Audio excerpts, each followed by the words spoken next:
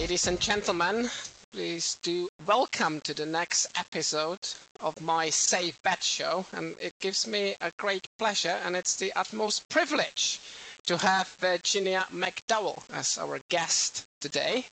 I believe that Virginia is so well known within the industry and beyond that she doesn't really require any introduction. But let me just say that back in 2009, the Casino Journal magazine selected her as the Gaming Executive of the Year. So that's the caliber of the person we have the pleasure and privilege of dealing with today. From 2007 to 2016, she was the CEO of Isle of Capri Casinos, and these days she's serving, and that's why this episode of the podcast is even closer to my heart than usual. She is serving on Entain's board as one of its non-executive directors. Welcome, Virginia. It's great to have you on the show. Thanks for accepting the invitation. Good morning, Martin. It is absolutely a pleasure to be on your podcast and quite frankly, to have the opportunity to chat with you. You're so busy with what you're doing these days that I don't see you often enough.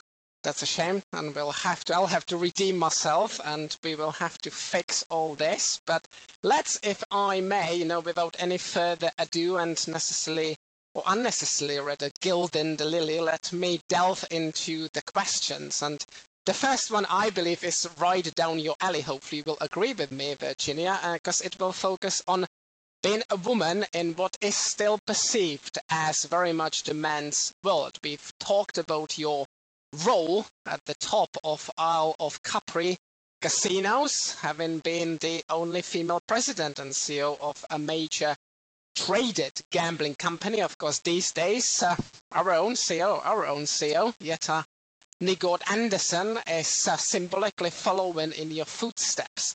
So, first question, if I may. In your view, what are the distinct qualities a female leader is bringing to the table at the highest level of management?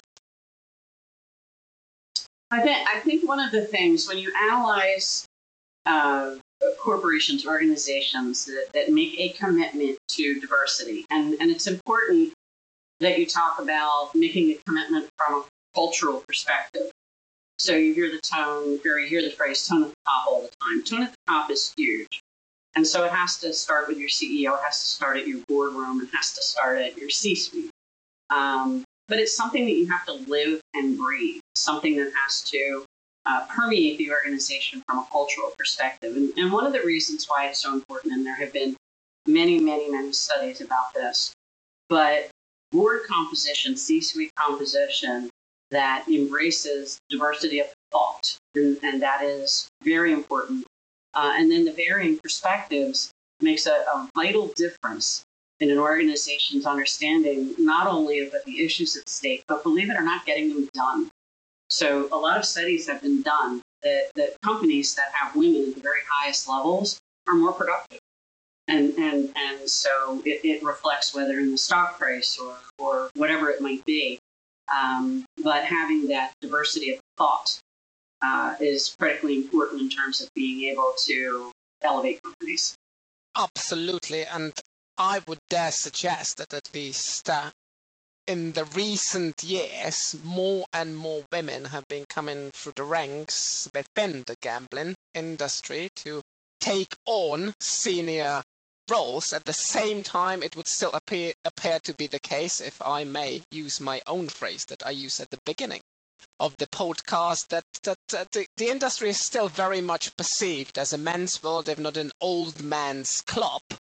So you've been clearly at the forefront of trying to transform this through organizations such as Global Gaming Women. So do you think which one of those two perceptions, i.e. women going through the ranks on a bigger and bigger scale, or the industry still being an old man's club, which one do you think prevails these days, and will it be changing further in the future?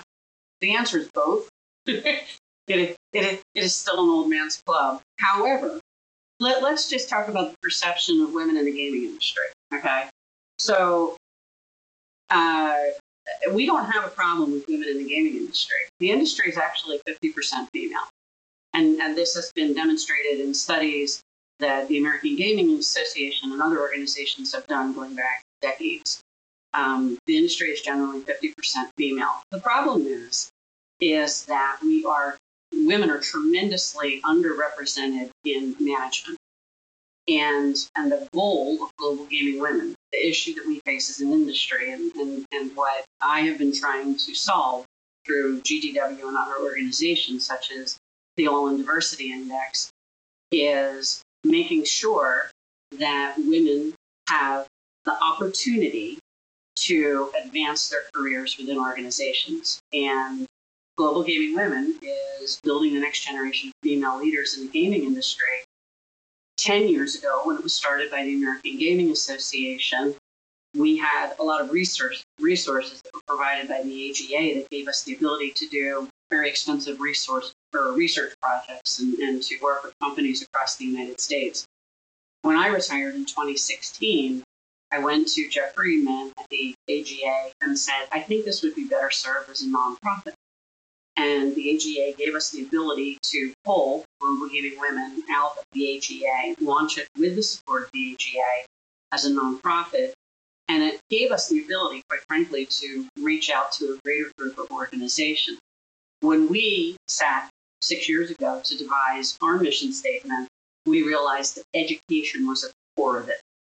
And that what we really needed to do was provide women educational opportunities so that they could advance their careers within organizations at the same time that we worked with those organizations to build programs within their companies that would accomplish the same goal.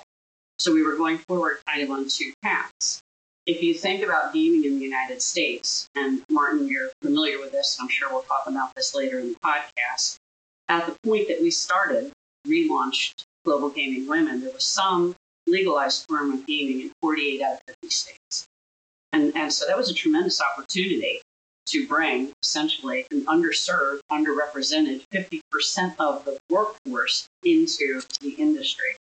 And so the educational programs that we set up were a tiered educational program that at one level taught these skills and went all the way up to our W program, which is more aimed at women who are vice presidents. And we teach things like public speaking skills or, handling confrontation.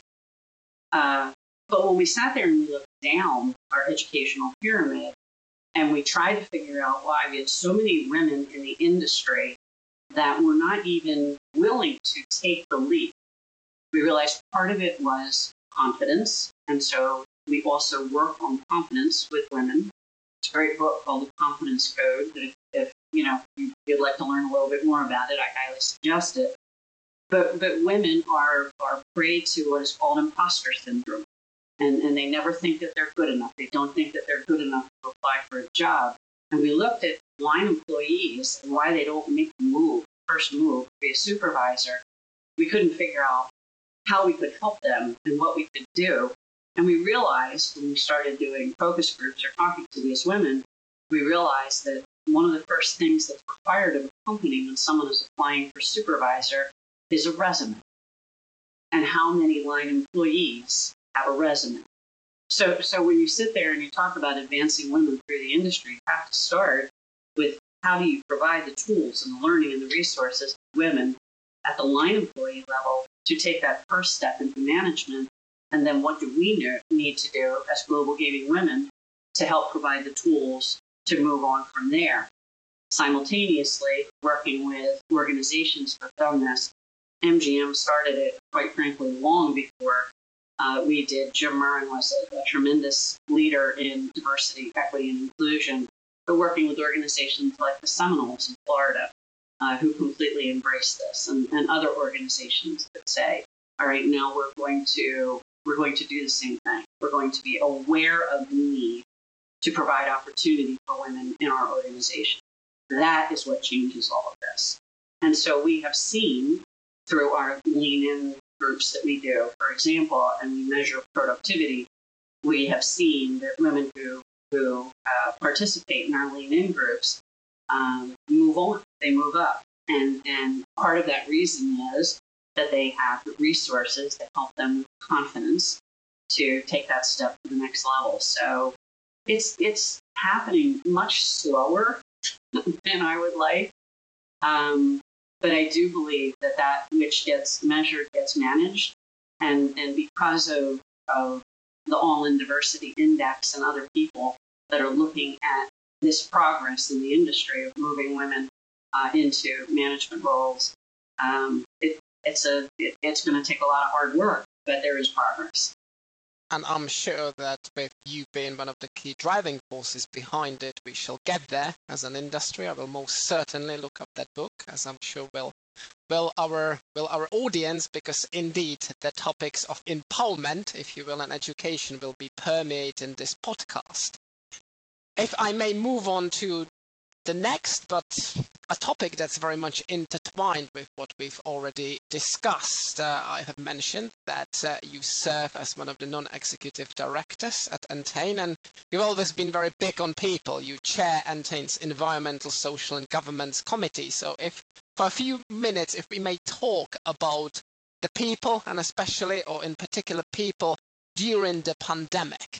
I hope you would agree with me if I say that the pandemic has largely, if not completely, brought out the best in all of us in bringing the people together, and also organizations help people to deal with the completely changed, completely revamped working environment, having faced a lot of adversity.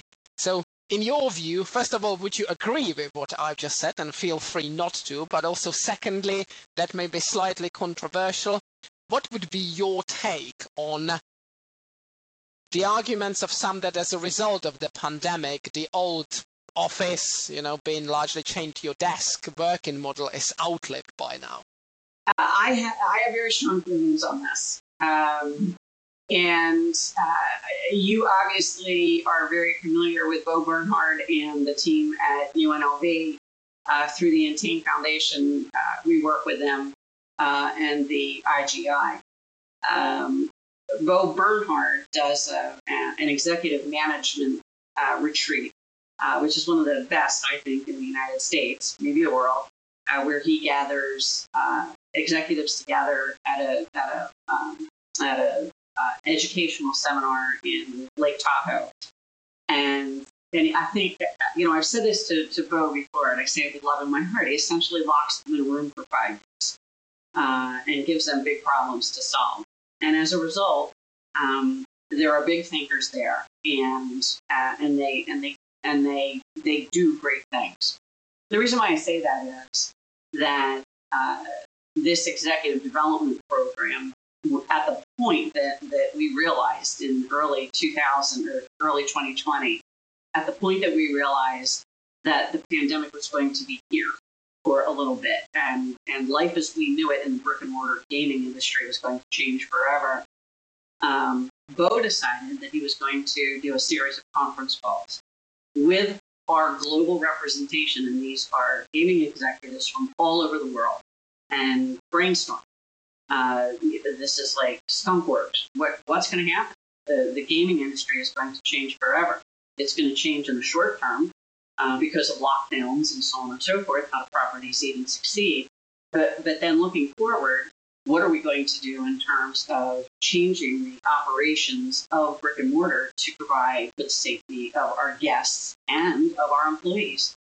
I mean, even silly things, like if you think about, and it's not silly, but if you think about Las Vegas and the big towers or the towers and hotels, you've been there. How many times are you jammed on an elevator with 22 people that are moving from floor to floor? How do you social distance then? I made a lot of friends that way. I have. Well, it's so great, but it's one thing to sit there and say, "Oh, we're just going to put up plexiglass shields between the slot machines," but it's another thing to sit there and say, even at the heart of your core operations, if you can't move people from floor to floor in big Las Vegas hotels, how are we going to do this? And so it forced us, quite frankly, to look at our industry very differently. How are we going to succeed in the future?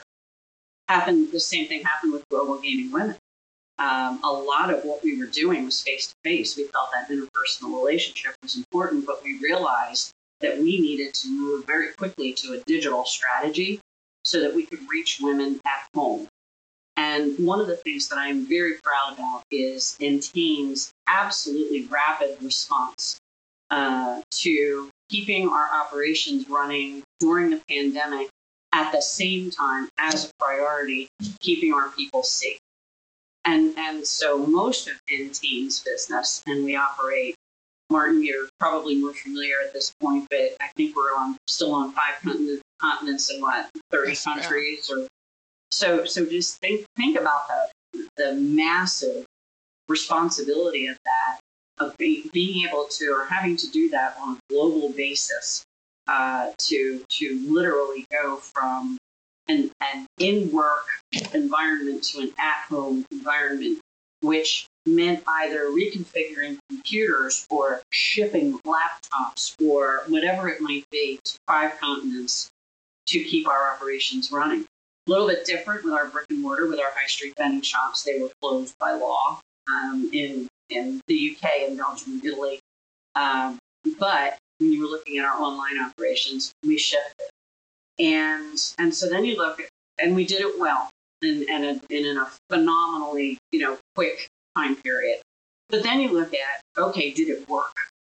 So part of it is, the tactical aspect of having to get the equipment and make changes as far as the computers, the website, the technology is concerned. But did it work? The answer is yes, it did.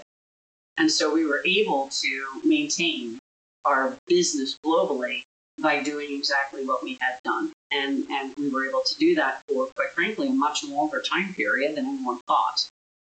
So I think the next part of your question is, now things are opening back up again. People are feeling safe. We've come to the point globally that we understand that we are going to have to continue to deal with the pandemic for a long time.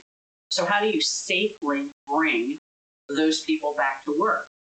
Or is the better question, how do you safely continue to guarantee that your company is going to succeed going forward, integrating all these different options? And I think what Entain did, what we're in the process of doing, because it's fluid, I think that what Entain did is the way that every company should look at this going forward. And it is a hybrid model. And it's not absolute. And I think at this point, and again, it's fluid, but we kind of have 4 different models that you can come back to work. One is, if you're in a customer-facing position, if you work for a high street betting shop, or in the U.S., if you work, on the casino floor, if you're a dealer at a brick and mortar company, you have to be there. I mean, there's no way around that. You can't remotely be a dealer. But if you have a position that gives you the ability to continue to work, but would benefit from socializing, then it may make sense that you come to work a few days a week. And so you have this, you have to be here, and then it would be good if you would be here. And then there's another model that we're putting in there that basically says you need to be here 1 day a week for staff meetings, just so that you can see people's faces. And then you can do 100% of your work from home. And so within those 4, which is have to be there 3 days a week, be there 1 day a week, or 1 day a week every once in a while, or you never need to come back into the office, you're able to accommodate your entire workforce. And I think the most important thing is accommodation and not being absolute. So you have to do this, you have to be here. We've proven that that's not the case. And that is changing the world of how we work. So part of it is really just what do you need to do to provide for the safety of your employees, and what is the best way to move the organization forward. But our thought process has to change because the world has changed. And actually, some people look at this as a liability. I look at it as an opportunity.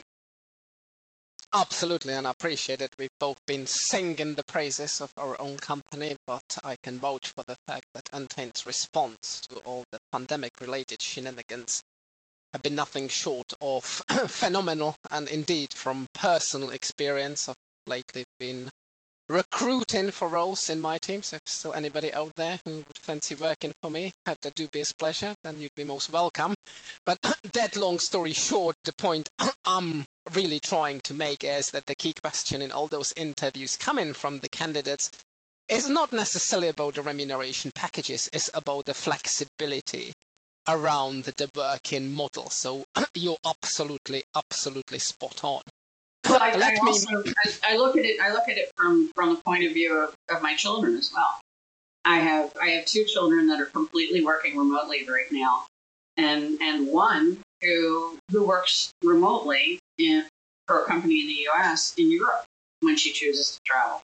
So all of that opportunity is there. We just need to leverage it and recognize that it is an opportunity. But it's a little bit different in the U.S. in the brick and mortar industry in that there are certain jobs that, I mean, you can't be a waitress remotely. You can't be a dealer remotely. And then it comes down to the problem that we're having right now with what they call the Great Resignation, which is now that employees have the option of online employment. A lot of them are basically sitting there and saying, I don't want that front level service industry job anymore because I can get a job sitting at home, working for another company. And so that's something that is a huge hurdle that a lot of businesses are facing right now in the United States and are going to have to continue to face.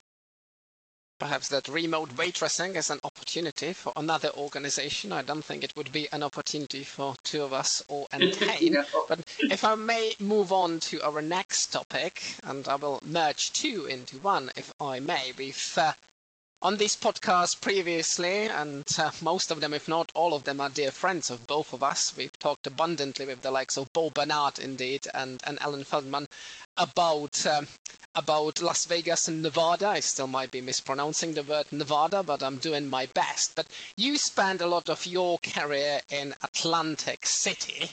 And of course, Atlantic City being a firm part of the Garden State of New Jersey, where me and the family reside. These days, they're the originator, if you will, at least in the United States, of the regulatory tethering model, i.e. companies such as Entain, when tackling the US market, had to partner up with a local provider. So my first question will be whether you think that this model will carry on or whether it will ultimately change, whether more states will have drawn inspiration from the state of Tennessee, or whether Tennessee will end up being an outlier with its mobile, or to put it American, mobile-only regulation. And then if I may add another question, because I believe they're very much interrelated, and to introduce it, it goes without saying that we are living the time, not necessarily, I'm not sure whether it's a dream, but the time of the absolute sports betting bonanza in the United States. If even the likes of Hawaii, and I heard a couple of days ago that even Alaska's considering regulating sports betting, so Utah may actually end up as the outlier. Even if these states consider regulating, then this is a clear proof to me that sports betting is here to stay, and between now and perhaps the end of 23, 24, 48, 49 states might have regulated.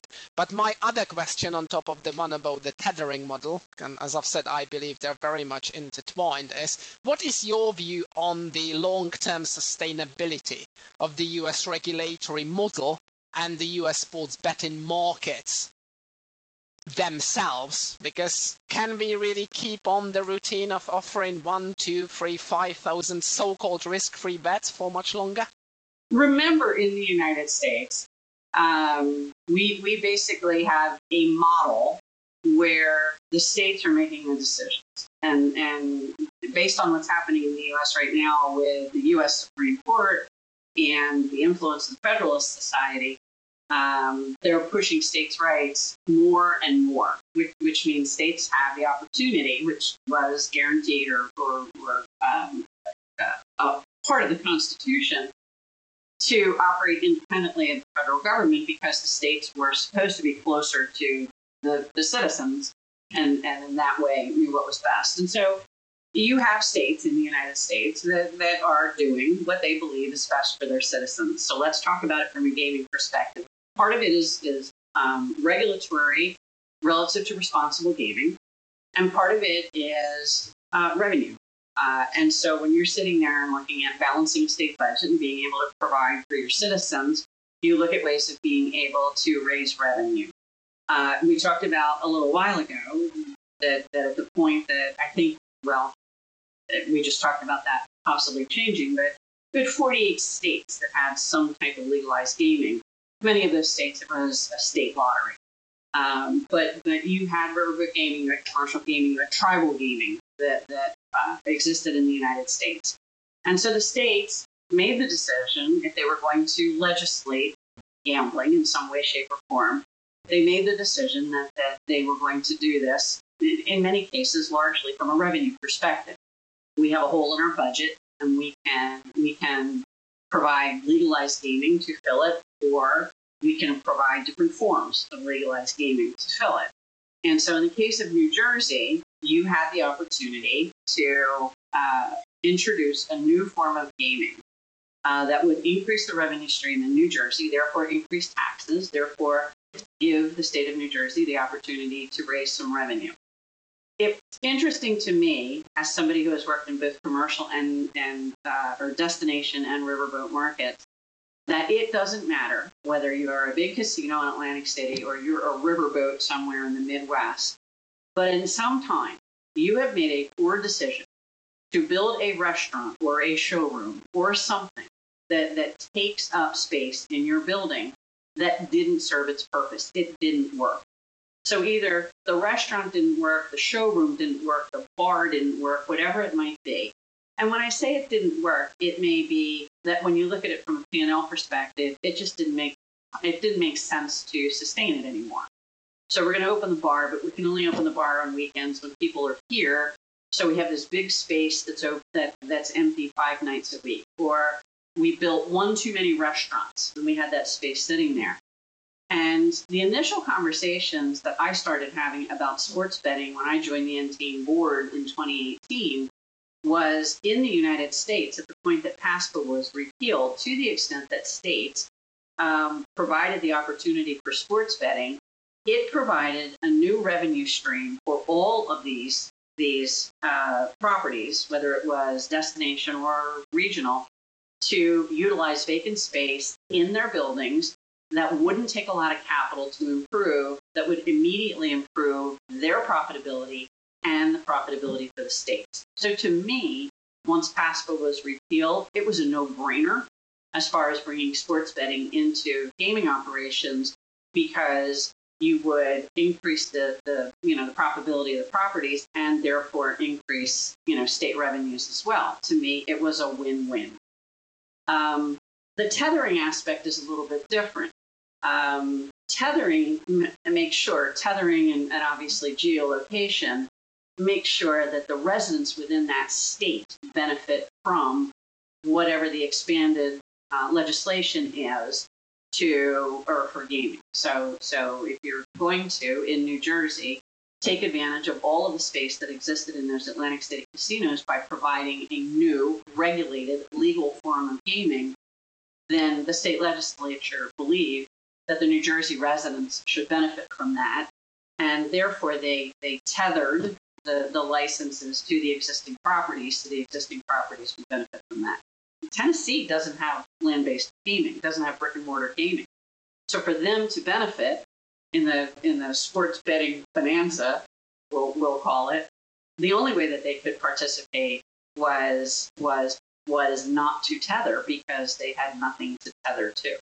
And so I think, Martin, and I know that you're a lot closer to this in many ways than I am, what you're going to continue to see in the United States is a hybrid model, that if a state has brick-and-mortar casinos, they want the brick-and-mortar casinos to benefit from that, and so they tether. And obviously the brick-and-mortar casinos are a substantial lobby in the states, and so to the extent that there's a new legalized form of gaming, they want it. They want it. They want to own it. They want to profit from it, and they don't want anyone else to come in to take advantage of it. And that's why the skins, are generally associated with a property. It's kind of like, all right, we're going to make sure you get yours, and then we're going to offer some skins so that you continue to benefit from the process. So I think that you're going to continue to see that across the United States, a hybrid model of tethering, not tethering, based on what the state is doing. And then you also have to consider in many states, or in some states, that it's going to be a conversation with the lottery as well. And so now you bring the lottery into the conversation, and that's going to change what each state does. So I mean, good news and bad news is in the United States, you're essentially dealing with 50 different governments. Just as, I mean, if Martin, you and I are talking about Western Europe, just pretend that it's the same as dealing with, Western Europe. You're dealing with 50 different governments in the United States that are probably going to make 50 different decisions. So I know I answered part of that. What did I miss? Now, you haven't missed anything. The other point that you've mentioned, I was going to call out on top of those 50 governments, of course, the tribes and their governance and governmental structures, and then it's a no-brainer to deal with them in their own right. And indeed, learning all this nitty-gritty detail is part of my self-Americanization. You touched upon the buzzword of late that's, and I'm delighted to report that, gaining ever more prominence throughout the industry, but crucial and critically also beyond the industry, and that is responsible gambling. We're filming this, for the record, on the 25th of April. So we're filming it at the point whereby the Responsible Gambling Awareness Month, i.e. March, came to an end, but we are very close to the Mental Health Awareness Month, so between the two and responsible gambling, at least that's one of my missions, to put it very firmly on the map of mental health, so that it's no longer treated as a little silo that only pertains to that shady gambling industry. So really what I'm trying to say is that during the month of March, a number of operators, and don't get me wrong, this is not meant to be a criticism, you would have typically come across a lot of grandstand announcement how much money is being spent on this course and that course. But yet, in your view, Virginia, and hopefully this is not a loaded question, as an industry, with particular focus on the United States, but we may want to look at it globally as well, do you think that we are already doing enough to protect our customers? And if not, what it is that we need to change further? Where do we need to further step up? Yeah, not a loaded question, but just an absolutely critical question for the industry, Martin, because I really do believe that sustainability is going to define the future of the industry. So let's talk about sustainability from an Entain perspective, because obviously we do, through our BetMGM partnership, have significant U.S. operations. So how do we look at sustainability at Entain? I think what you were asking as far as kind of responsible gaming month and window dressing is, are we actually walking the talk? Okay, so do we sit there during Responsible Gaming Month and say, yes, we're committed to responsible gaming, we put some posters up in hallways, we do an event, we have a town hall, whatever it might be, but has it truly changed the culture of the organization? Is an RG culture embedded in the organization? So let's go back to Entain, and our Sustain platform, our sustainability platform. So for us, it's operating in regulated markets. It is making sure that we take the lead, put forward as an organization for responsible gaming. It means the highest standards of corporate governance that we hold ourselves to, and then investing in our people and community. So what does that mean? Okay. You had mentioned mental health, and I think my personal opinion is we are in a mental health crisis globally as a result of the pandemic, but the pandemic didn't cause it. The pandemic was the tipping point. And part of the reason why is that mobile devices, our phones, our iPads, has basically I know that this is like way off topic for this podcast, but I'll try to land the plane. But for about a decade, we have given people the opportunity not to socialize, not to interact with each other, and then to sit there and look at the world that we've created online through Facebook, through Instagram, whatever it may be. And so we as a world have come more in as a result of mobile devices and the ability to not have to socialize. And then on top of it, we have a global pandemic, and people are scared and they're afraid. And now there's war in Ukraine, and they're scared and they're afraid. And mobile or mental health is a huge issue right now. And part of the problem is, at least in the United States, and I'm sure it's the same in other countries, is mental health is stigmatized. And so we don't say that it is brave to ask for help. We say it is weak to ask for help, and then we don't provide it. So if you extend that, for example, to responsible gaming, a lot of people look at this as a stigma. The vast majority of people globally participate in the gaming industry as a form of entertainment, and they do it safely. There's a very small percentage of people who don't.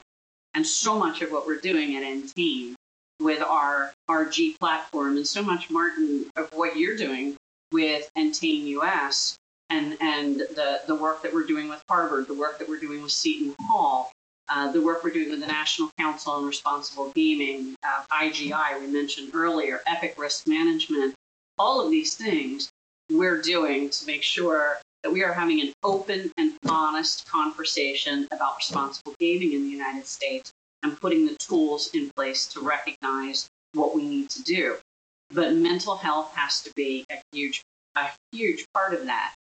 And the challenge is, how do you make people understand that asking for help and providing help is brave and is necessary, as opposed to, it's something that we...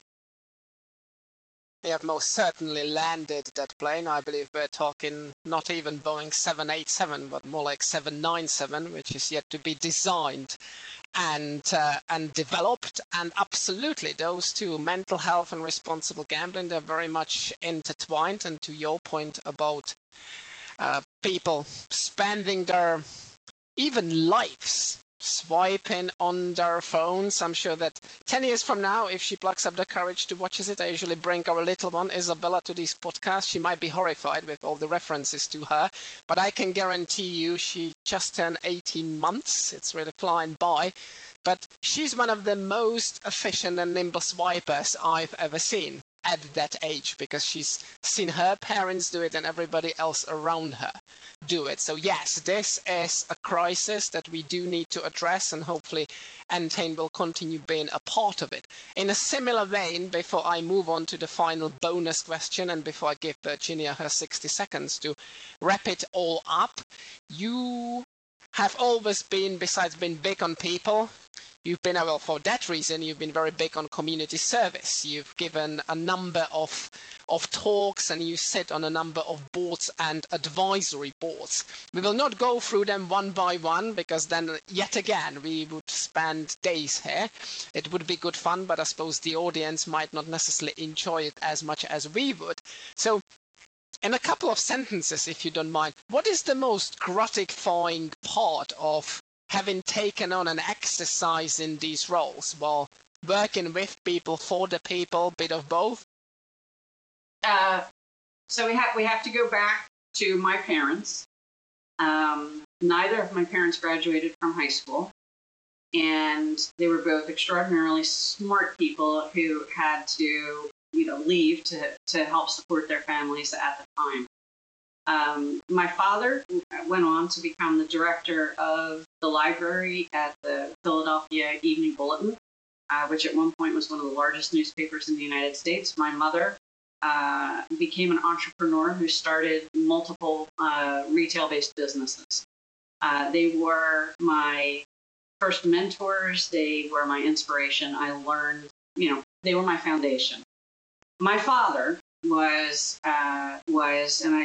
I'm not getting political here. I am stating fact. But my father was a Republican who moved to a very Republican district outside of Philadelphia when I was about 4. And he decided that we needed to have a different dialogue, and he decided to become a Democrat in an extraordinarily Republican district outside of Philadelphia. And he decided to run for office. And being the oldest of 4, I got to tag along with Dad, and I got to learn the political world firsthand. And I got to learn strategy and tactics, and I also learned how to talk to people because my father would go knock on doors, and I would go with him. And it was amazing to me because it was such an uphill battle. And I used to say to my father, why are you doing this? Why are you banging your head against a wall? And my dad said to me when I was 5 or 6 years old, I believe that I can make a difference, and I believe that I can help improve. And I said, but how much of a difference will it be? And he said, well, I can't make a difference in the world, but I can make a difference in my little corner of the world. And that's kind of my foundation for all that I do relative to people, relative to nonprofits. How can I leave a positive footprint on the world? How can I lend my time and my talents and my treasures to organization that can change the world for the better? And that I've done that through organizations that I obviously have worked in. As a COO, as a CEO, as a whatever it might be, I always focused on people. How do I help build the organization from a people perspective? But I do the same thing with the boards that I sit on. How can I help the world be a better place with my contribution? What footsteps to follow in, and you most certainly have. One final, that's the usual bonus question, because I'd be remiss in my duties to American football if I didn't ask this one. You mentioned the great and beautiful city of Philadelphia, and the audience might or might not know that Virginia is one of those undaunted Eagles fans. Of course, as the Pats fans amongst us will remember only too traumatically, Super Bowl 52 champions. So my question, I suppose, is very simple. At the same time, might be difficult to answer. How do you reckon the Eagles will do in the next season? They have not necessarily covered themselves in glory last time around. This is actually a real interesting question right now because the draft is this week. And it's a real interesting draft because it's a very weak year for quarterbacks. And so you're going to have a lot of people. Philadelphia has 2 picks in the first picks in the draft. But not until lower. And so there's going to be a lot of folks taking non-traditional players, because usually the quarterbacks would go early. But because it's not a good year for quarterbacks, they're going to be taking other players, defensive players, wide receivers, and so on and so forth. So it's really going to be interesting to see, because when you look at all the mock drafts, they're all over the map in terms of what's going to happen. And the Eagles could actually trade their drafts in the first round as well. And so Eagles are in a rebuilding mode right now. They've made the determination that Jalen Hurts is their quarterback. Anything that I've seen in terms of strategy for the mock drafts has been they're going to look for defensive players. They're going to look for a wide receiver. But who knows? The most important thing is that we are still in rebuilding, okay? And Eagles fans are going to be either happy or unhappy no matter what happens. So they're Eagles fans. So the link will be filled when they're playing at home, and I think that most Eagles fans recognize that we're not going to cover ourselves in glory necessarily this year, but we're going to have, based on our draft picks this year or how we trade them, and what's going to happen in the next couple of years, we're going to have a pretty solid team in the future. So we'll see, right? Indeed, we shall wish the Eagles management the best of luck at the draft. I only wish that my wife knew as much about American football and appreciated as much, especially on Sundays, as Virginia does.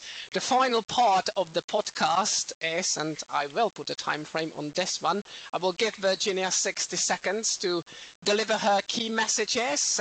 Anything you might have said already, or any other messages you would have for the audience. It's all yours, please. Diversity, equity, and inclusion continues to be what is most important to me, and providing opportunities for women and for minorities. We just this year formed a very strong diversity, equity, and inclusion committee at Global Gaming Women.